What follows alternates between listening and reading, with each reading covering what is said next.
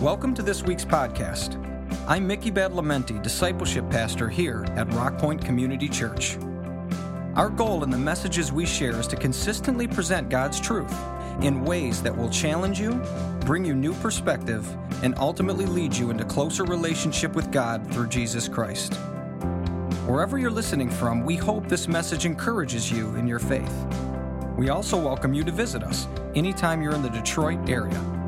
Our Sunday services are at 9 and 11 a.m. and include a full range of children's programs, as well as a ministry specifically for children with special needs.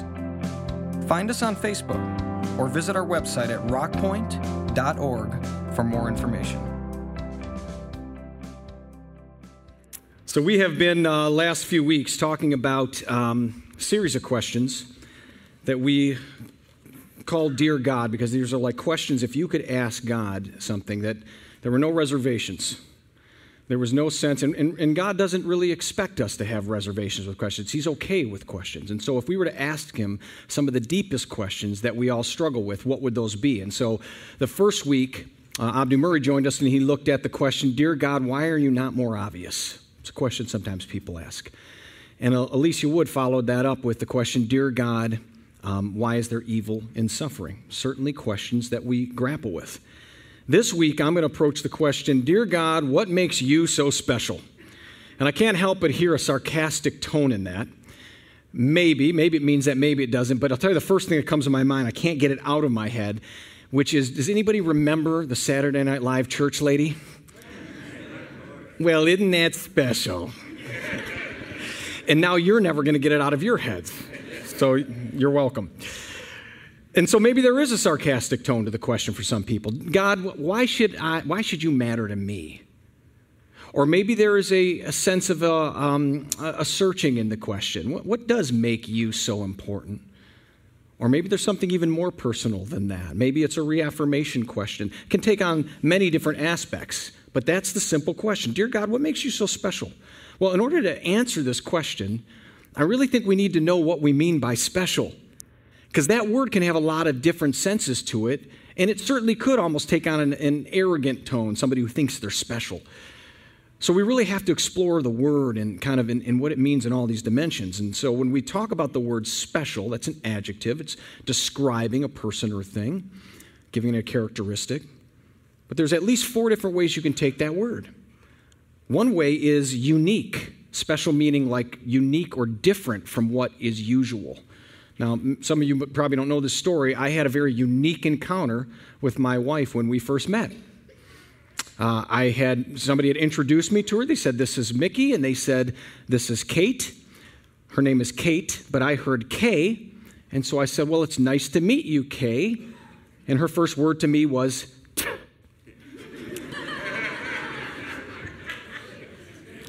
and now you know she does have a sarcastic side beneath that quiet demeanor.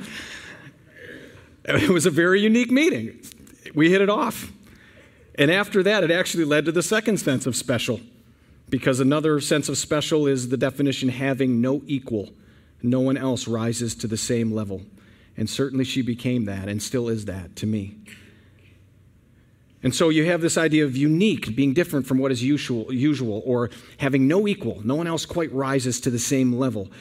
And also precious. Special in the sense of precious means something was designed for a particular purpose or occasion. Designed. It was specially prepared. And then, of course, there's wanted. Special in the sense of wanted. Belonging specifically to a particular person. They're wanted, they're special. And so what do we mean? When we say, God, what makes you so special, what do we mean? Well, perhaps all of these apply in some way. Let's take a look at them together. So when I think of that first one, special meaning unique, God, as it applies to God, meaning is he different from what is usual? Well, this might be a fairly obvious one, but if it isn't, let's just cover it briefly. I want to move on to things that are more personal in this issue. But I got to start by first acknowledging if there is no God, then nothing is special. If there's no God, then nothing is special. Physicist and self-proclaimed atheist Lawrence Krauss says it this way. He said it in the New York Times. He said, we're just a bit of pollution. if you got rid of us and all the stars and all the galaxies and all the planets and all the aliens, he assumes they're out there, and everybody, then the universe would be largely the same. We are completely irrelevant. And you know what? That's intellectually honest. He's being honest about it. If God isn't there, then there's nothing special. We're not special. And so where do you go from there? I don't know. But let's flip it around, because if God does exist, then first of all, he's special by virtue of his very existence. Let me tell you what I mean by that. A couple of weeks ago, Abdu Murray touched on this slightly. It was the idea of where did God come from? Or what you might call the who created God fallacy. It's framed this way. If God created everything, then who created God? And this has been put out there many times to challenge the idea of God's existence. In a 1927 essay entitled Why I Am Not a Christian, atheist Bertrand Russell said it this way. He said, if we ask who made me, then we should also ask who made God. And then he concludes, if everything must have a cause, then God must have a cause. And you see, this becomes a problem, because how do we stop that? If God, who created God, and then who created that? And it seems like it's illogical or nonsensical. Ironically, nobody ever asked that about the universe. Many of these same people say the universe always existed. Well, who created it? Nobody. It just was there. Somehow we don't allow that for God. Okay, but put that point for aside a moment. What we need to understand is when you look at space and time, it's impossible, actually, for this world, this reality that we know of, to have existed forever. And one of the reasons we know that is actually called Kalam's cosmological argument, okay? And let me just net it out. Basically what he says is this. If you have an infinite number of happenings in space and time before now, then you'll never arrive at now. We would never arrive here, because you would have to have an infinite, unending things that happened before we get to now, so you'd never arrive there. That's a convoluted way to think, but at the end of the day, it is logical, and what it tells us is this. There had to be a first now. There had to be a first moment in space and time in the reality that we know, where there are causes and effects. There had to be a first moment, or else we'd never get here. And so the universe, space and time as we know it, began. It's what you might call contingent, meaning it has a source outside of itself. Couldn't have started itself, didn't always exist. But if that's true, now here's where I'm going with this. If that's true, then not only must there be a source that sets that time and space in motion, but that source must be of a quality that is wholly different from this reality. It's not contingent in the same way this reality is. It's of a completely different essence or nature. It's what you might call the uncaused cause, or the unmoved mover, some people call it. And so in other words, it can't be physical in time and space. It's not made up of that stuff. Maybe it's spiritual. It's not temporal, meaning it came into existence at some point. It might leave existence at some point. No, it's not temporal. Maybe it's eternal. Well, that's God. There are many more arguments we could put in to understand who God is and what God is, but this already points us to the understanding that we have a spiritual, eternal cause for everything in time and space. And so in that sense, if that is God that we're talking about, then God is special in the sense that he is unique. He has no equal by his very existence. Nothing else in the universe, in space and time, can equal that or is anything like that. And so, of course, God is special. And it's not just God, though, when we factor him into this, because as we're told in Genesis chapter 1, it says, in the beginning, this God, this special God, created the heavens and the earth. And so guess what? If God exists and he created the heavens and the earth, then no, it's not like Lawrence Krauss says. We're not just a bit of pollution. We're not just a purposeless sense of molecules and bags of atoms in motion. We're not. We're more than that.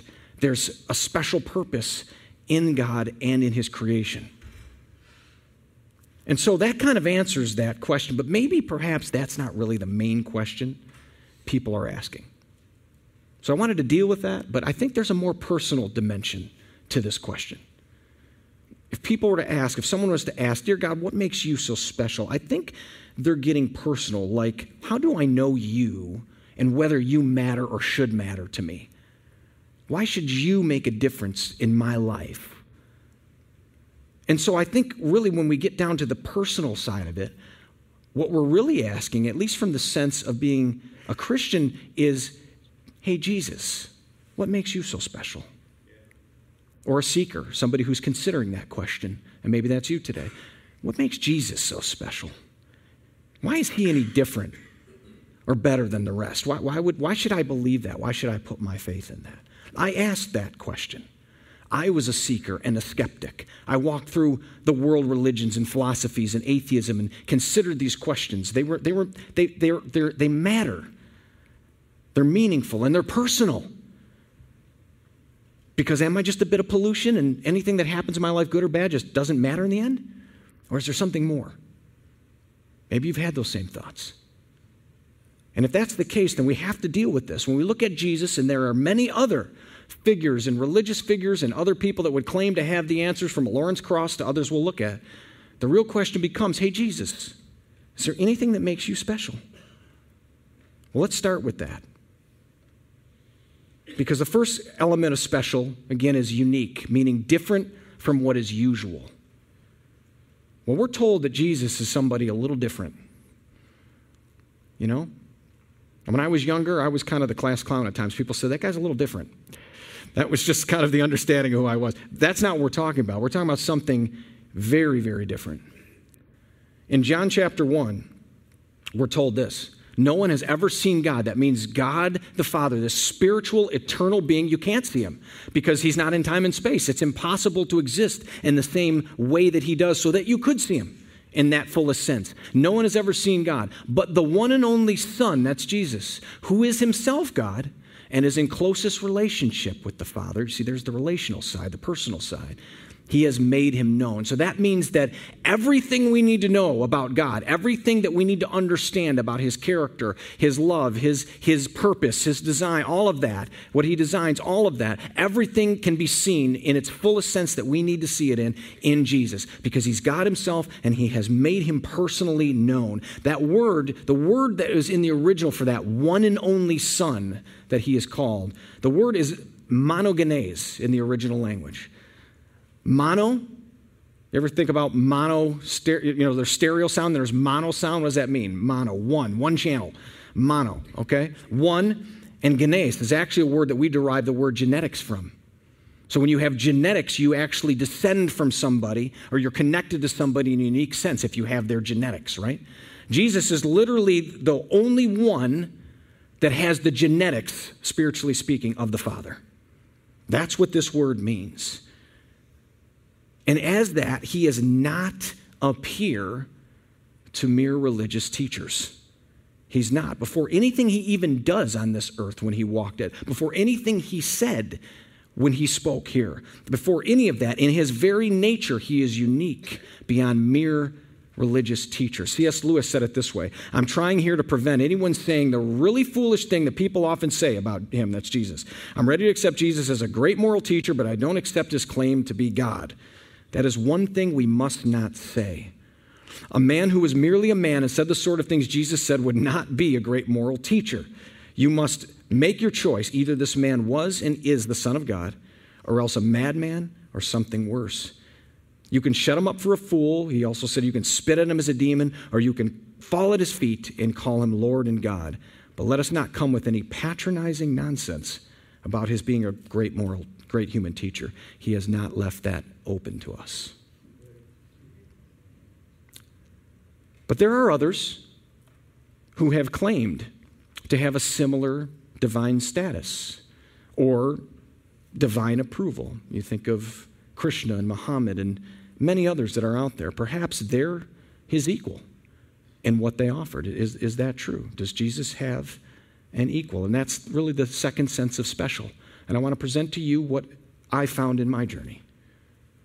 So when we think about special in the sense of having no equal, no one else rises to the same level, we have to ask the question: is Jesus on the same level as everyone else? Or does he rise up to a level that no one else rises to? Well, who is equal in the expectation of their coming, that they would come here to this earth? That's one question we could ask. When it comes to Jesus, we have prophecies in Scripture before he walked this earth that tell us about someone who would come. There's dozens and dozens of these, hundreds of these. But let's just net out some of the most salient ones. We're told, Scripture told us centuries before he walked this planet, that someone would come who would be the line of a man named David, a king in Israel.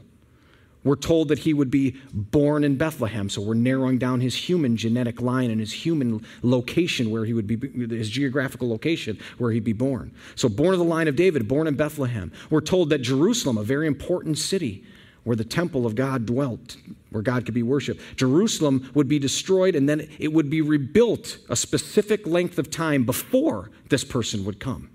We're told that, the amount of time that would pass. We're then told that this person would enter Jerusalem after that time period, and he would enter it on a donkey.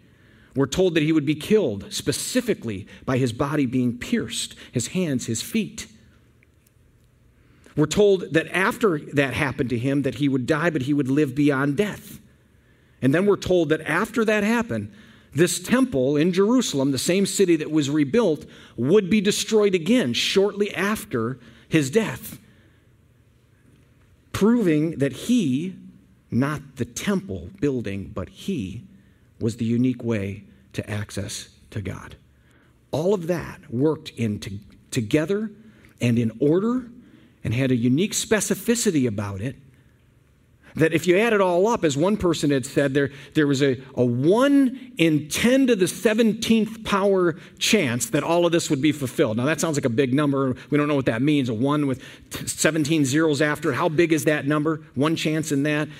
We'll take it this way, and this is what the person said. Suppose that we took that many silver dollars and laid them all across the face of Texas. They would cover the whole state 2 feet deep.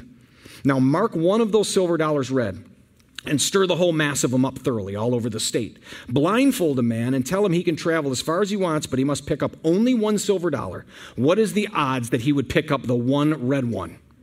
That is the same chance that the prophets would have had of writing these 8 prophecies alone and having them all come true in any one man. Think about that. Jesus was foretold to come to humanity in a way that no one else ever has. There is no system or religious views that have prophecies like this concerning the coming of an important, special person. So no one's equal in that way. Who is equal in their compassion? I have some pictures here because I want to show you. I want you to have an understanding of who these people are we're talking about. There was a man named Siddhartha Gautama. He lived 2,500 years ago. He's now known as the Buddha. That's a kind of an image that's often associated with him. He lived in what would be modern-day Nepal, and he was, as the story tells us, he saw suffering beyond his palace walls, and he came up with this idea that everyone suffers because all are attached to things in life. So attachment to things in life produces suffering, and so he became known as Buddha, the Enlightened One. But now think about this. He is known to represent compassion. His followers have been known to be compassionate. Many of them probably are. I'm not personally making judgments on any of them, but we have to look at the person and what they espoused. And though they've been known as he's been known as providing this compassion, there's a major issue at the heart of this. Because see, if you're going to understand if something is true, there's an element of truth that truth is coherent to. For example, if I told everybody in here that your purpose today is to go find the nearest burning building, run inside and wait, that's not a very good philosophy, and it's not very coherent to living. And so you have a right to question that and go, I don't think that makes a lot of sense. I don't think that has a lot of spiritual truth in it, because that doesn't seem to be the purpose of humanity, is just to end ourselves, right? And so what you have when we look at Buddha, this was lived out. This kind of an incoherency was lived out and is lived out among the closest followers of him. There is a Buddhist monk I saw years ago who was in an interview, and they were being asked, what does Buddhism believe, and what do they teach, and how do you follow it, and so on and so forth. And the interview was going fairly well until a person looked at him and said, tell me about your children. And at that point, they began to weep, this Buddhist monk. And they said, I'll be honest with you, I haven't seen my children in years. And the reason is because attachment produces suffering. And suffering keeps us bound to this earth, and we can never attain enlightenment. And so I had to detach from my children. So I cannot see them anymore. And as their tears were rolling down, They were trying to pull together their worldview with their lived experience, and it was totally incoherent and devastating. And this goes right back to the heart of Buddhism, because Buddha, on the night that his wife gave birth to their only son, he left them both. This is a well-known story, because attachment produces suffering, and suffering you can't lead to enlightenment, and so you have to detach from personal things. What did Jesus say on this issue? Luke chapter 7, we see soon afterwards, Jesus went with his disciples to a village named Nain, and a large crowd followed him. A funeral procession was coming out as he approached the village gate. There was a young man who had died, a widow's only son. You see, she lost someone. She was hurting because she couldn't see her son anymore. And a large crowd from the village was with her. When the Lord saw her, his heart overflowed with compassion, and he left and told her to leave, right? Because detachment is what leads you to enlightenment. No. We're told that his heart overflowed with compassion. Don't cry, he said. And he stayed there, and he dealt with this that we'll see in a little bit. But he affirmed the attachment of personal relationship and value and meaning. The word compassion there, literally, if we get into the original word, it means that he felt it in his gut. Jesus felt the pain and the suffering of people in their gut. He felt the detachment of losing one another in his gut. And he moved to attach to the situation and do something about it. I personally find that there is no one that equals him in compassion. Who is equal in the power of their words? There was a man named Kyung Sho who lived many years ago, became known by the name Confucius. This is a common picture depicting him. He was a simple teacher with unequaled words of wisdom he's considered having, forming an ethical school of thought. As many of them, you've heard people at times, I'm sure, say Confucius say, and they'll quote something by Confucius. He had a lot of them, and some of them are wise. I mean, all truth is God's truth, so we can recognize that. Interesting, though, little side note on that, is that he is credited with coining what's known as the silver rule. The silver rule is this: don't do to others what you don't want done to yourself. It's kind of the negative side of the thing. So that's become known as the silver rule, whereas Jesus coined what's called the golden rule. He actually gets the higher credit. Do unto others as you would have them do unto you, which is a stronger statement of how to love another and treat another. But again, that's beside the point. They all have their own statements and their own words of wisdom. But here is the real question. When did Confucius ever use his words like this? Mark chapter 4.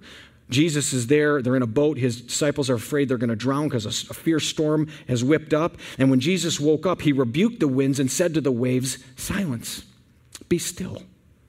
And the wind stopped, and there was a great calm. Whoever has had the power of their words like this, there is no equal. Who is equal in their innocence before God? Another leader and great figure through history came out 1,400 years ago. His name was Muhammad. Here's a common depiction of him. His face, you might see, is a little bit blurred there. That's on purpose. That is not a disrespect. That's actually an attempt at respect, because Muslims do not like any physical picture or image of Muhammad displayed. Okay, and so they don't like his face seen, and so we've blurred out those features there, but at least you get a sense of the cultural look and feel that he would have had. And so Muhammad, 1,400 years ago, was born in Mecca, what would be modern-day Saudi Arabia. As the story goes, he went to a cave often to pray and seek who God was in a time when there was many different views of gods and polytheism and just a world of confusion around him. And allegedly, as the story goes, an angel appeared to him. It was supposed to be the angel Gabriel. Came to him and said, recite in the name of your Lord. He was calling him to begin to speak something, as the story goes. The word recite in Arabic is literally the word Quran, recite or speak. And so he began to speak these messages that were written down, and eventually they were collected and became known as the Muslim holy book, the Quran. And so he shared what he considered many truths about who God was. But was Muhammad sinless? In fact, I read the Quran through the years of searching, along with many other religious books and other books. And we see right in the book here that he is penning something, it was written down, something that he received from God, speaking directly to him, Muhammad, and this is what God says to Muhammad. Know that there is no God but God, Muhammad. Implore him to forgive your sins and to forgive the believers, men and women. So clearly Muhammad had sins that he needed to be forgiven of. But Jesus stood in front of his closest accusers, those who didn't want to accept who he was and his mission that he came to give, and he said this statement to them. He asked them a question, which of you can truthfully accuse me of sin? And there was silence, because no one could accuse him of any sin, because he had no sin. One of his closest followers, Peter, who walked with him and saw all that he did, said this to us, told us he never sinned. He never, ever, ever deceived anyone. He was without sin. And no one else can claim that. That's not just exclusive to Muhammad. There is no other human being or religious teacher that can claim to be sinless but one. Who is equal in the cleansing of men's souls? The Hindu religion has many different manifestations or understandings of God: Brahma, Vishnu, Shiva, Ganesha. But probably the one that has the most devotees, arguably, would be Krishna. He would look like that, is how he's depicted. You notice that he's seen a lot of times in their book, the Bhagavad Gita is a very big book that reveals him. You'll see there that he has kind of bluish skin. He is not related to the Smurfs. Just making sure we're clear on this. That's not the reason, okay? His name, Krishna, actually means dark or tinged with blue, dark blue. And the blue is said to represent kind of an inner divine power, peace and serenity. You hear that? Power, peace, and serenity. So he is the divine representation of peace and serenity. But here's the problem. Because Krishna promoted, as followers of Hinduism do, that in order to find enlightenment and in order to find our way to some spiritual destiny, we have to first work off all the bad karma in our lives. Now, when you think of karma, many times people think of it as, you do good and good will come, do bad and bad will come. That's not really the view of karma. That's actually more what Jesus said. What you measure out to others will be measured back to you. That's a view of accountability and a view of consequences and consequentiality and so forth. That is not really the view of karma. The idea of karma is that a soul, when it's here on this earth, accumulates bad energy, bad karma. And that karma must be worked off in a subsequent life. And so that soul has to be born again into a new life and into a new body so it can try to work that karma off until one day it can hope to finally shed all that away and attain some kind of enlightenment, some detachment, as Buddha would have seen it, detachment from suffering. Finally. But here's the problem with that. Does that bring peace? Does that bring serenity? It brings questions to my mind like this. What karma did I have in my first life that I needed to work it off? I mean, I was born the first time. I wouldn't have had any bad karma. So why was I born the first time? To work off stuff I didn't have? So we have problems like that, but we have deeper, more personal problems like this. If my first life, if I accumulated enough bad karma in my first life that it warranted me having to have a second life and be stuck in this cycle, then why should I expect any subsequent lives to get any better? I'm going to keep building up more and more and more, just like I did my first life, and I'm never going to get out from under this. I'm going to be under the weight of my negativity, the weight of my karma, the weight of all this, that I will never escape. It's sort of like I'm a racehorse. I come right out and I fall dead right out of the gate. I'm never going to make it to the end of that track. And this is what a true understander, a true follower of this viewpoint, of Krishna's viewpoint, will have to grapple with. And they never truly can have an understanding that they are cleansed, that they are free, that they are at peace with the negative sin and junk in their soul. And Jesus says this in contrast. In Mark chapter 2, we see that when Jesus saw the faith of the people, he said to a man who was bound in physical ailment, "Son, your sins are forgiven." Simple, powerful words that by his own authority, he released a man and he was at peace and he was free. Your sins are forgiven. You're at peace with God. You're in unity with God now. I promise you that by the power of my authority. This is what he gave that man in that moment. Ironically, he takes this man who's lying down there and he tells him, stand up and walk. So he released him in an even greater sense. And who else has ever done that? But Jesus carries the divine authority to cleanse our souls. And it has no equal. Who is equal in their command over death? There's an ancient religion called Zoroastrianism. The man who led that was named Zoroaster, or some people call him Zarathustra. And it had similar beliefs, probably because it existed in a time in Persia when the Israeli, the Israelite faith was around, and probably borrowed some ideas there, possibly. We don't know. But it believed in one God. It believed in a Satan-like figure. It talked about there's good and evil. But at the end of the day, it said in order to get there, in order to attain heaven, you've got to follow the threefold path of good thoughts, good words, good deeds. You see, how much is enough?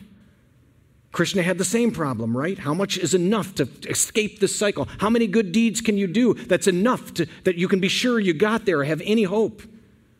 But in the end, what's interesting is when somebody would die, the true devotees of this religion would leave a body on top of a tower to decompose. Why? Because the body now was impure and no longer had a purpose. The soul, maybe the soul made it, but the body has no purpose anymore.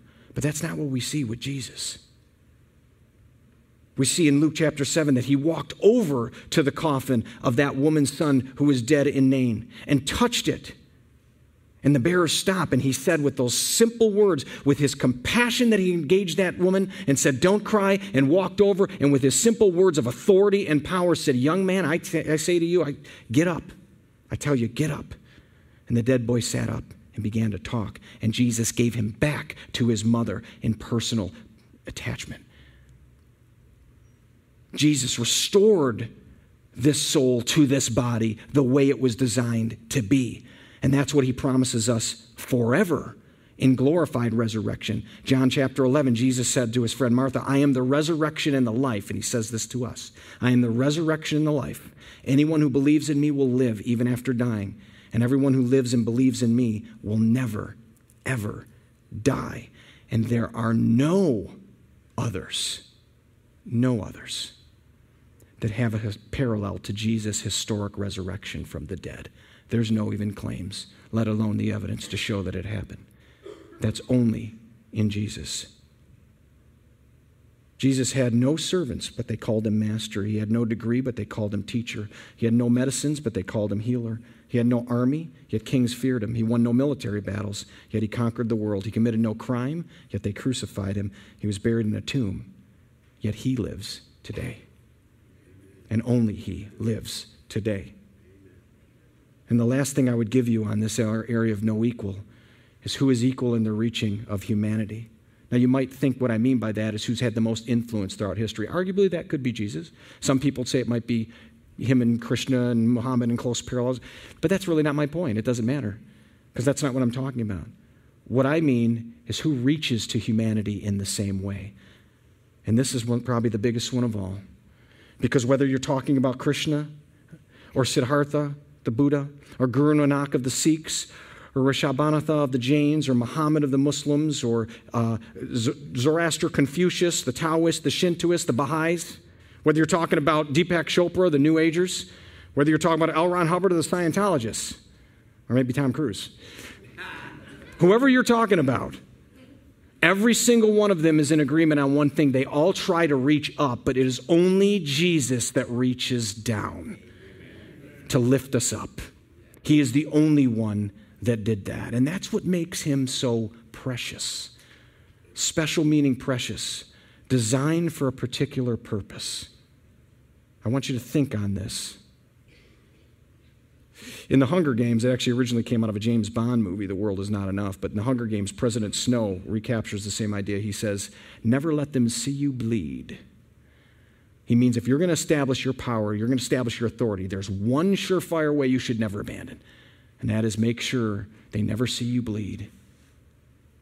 And I think we often are influenced by that same idea. There are AI things now, these artificial intelligence things that are generating images of people. They're trying to generate themselves with flawlessly sculpted physiques, And we've seen this game where people post pictures of themselves in perfect poses. For some reason, there's something in us that we all want to transcend who we are and become more than human, become better than the rest. You ever notice that? And that's true of the spiritual prophets and gurus. Everyone that we talked about, with the exception of one, every single one of them talks about how you get better, how you improve, how you go up. But Jesus himself did the exact opposite. Alicia told us this last week, and she mentioned this poem, Jesus of the Scars, great writing. And it said this: the other gods were strong, but thou was weak. They rode, but thou didst stumble to a throne. But to our wounds only God's wounds can speak, and not a God has wounds, but thou alone.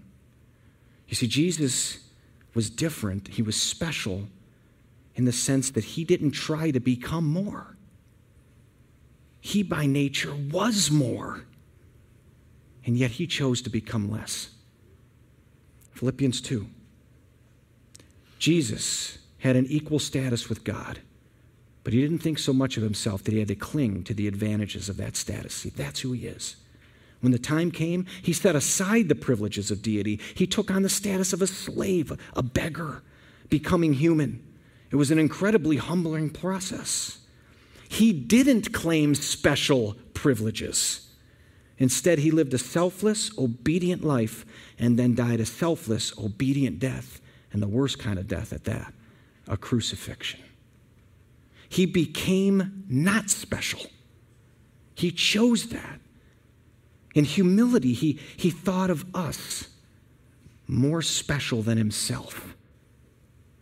And he did this for a specific purpose, to seek out lowly ones in the most astounding way, like a beggar. I heard that Jesus sought out beggars, but I didn't know if it was true. What business do kings have near paupers? What interest do lords show in the wretched few? So I sought a beggar to ask him, and the mirror's image replied, it was for you that he came seeking, and for you that he died. The rich chose to become poor, a king lying muddied in a ditch. The Lord, he was the beggar, so your poor soul could be rich. And the face in the mirror convinced me I needed no further proof. It drew me right into his story, this deeper, shining truth. He not only sought out beggars, the beggar sought out me. Now I long for my Lord, the beggar, my humble, precious King. 1 Peter tells us, for you know that God paid a ransom to save you. It was the precious blood of Christ, the sinless, spotless Lamb of God. Was Jesus unique? Yes. Was Jesus without equal? Seems that way. Was Jesus precious?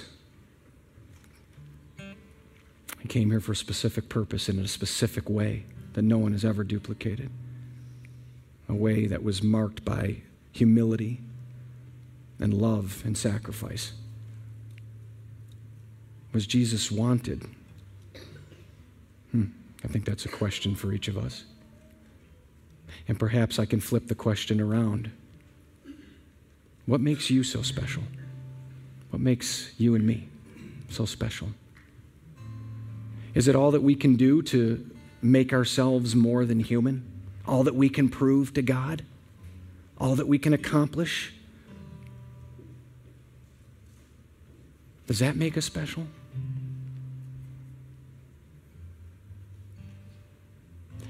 Or is it that we're special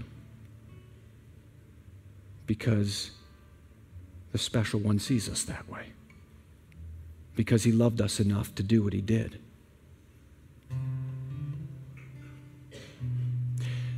It's a humbling thing to think about. So consider Jesus. Consider what makes him so special. And as I did, I guess I thought of this question, and I thought, if I were to write that to God, dear God, what makes you so special? I think what he might say in response is, Jesus does. Let me just say one final thing as we close this out. If you have ever felt common, if you have ever sat back and thought, there's just nothing special about me at all. Maybe you've been there. Maybe you're there now. Just remember something. The special one wanted you. Never let that go. There'll be those that come up front here for prayer. If you're seeking that, please feel free to join them. But in the meantime, let's bow our heads in prayer. Father, we thank you for Jesus. We thank you, God, that he is not only unique, without equal, and precious, but Lord, we thank you that he wanted us. We thank you for the extent that he went to demonstrate that love, your love, that you loved us with an everlasting love. And Lord, I pray that you either for the first time today or as in a renewed way, open our hearts back up again to wanting more of you in our lives. It's in Jesus' name we pray. Amen.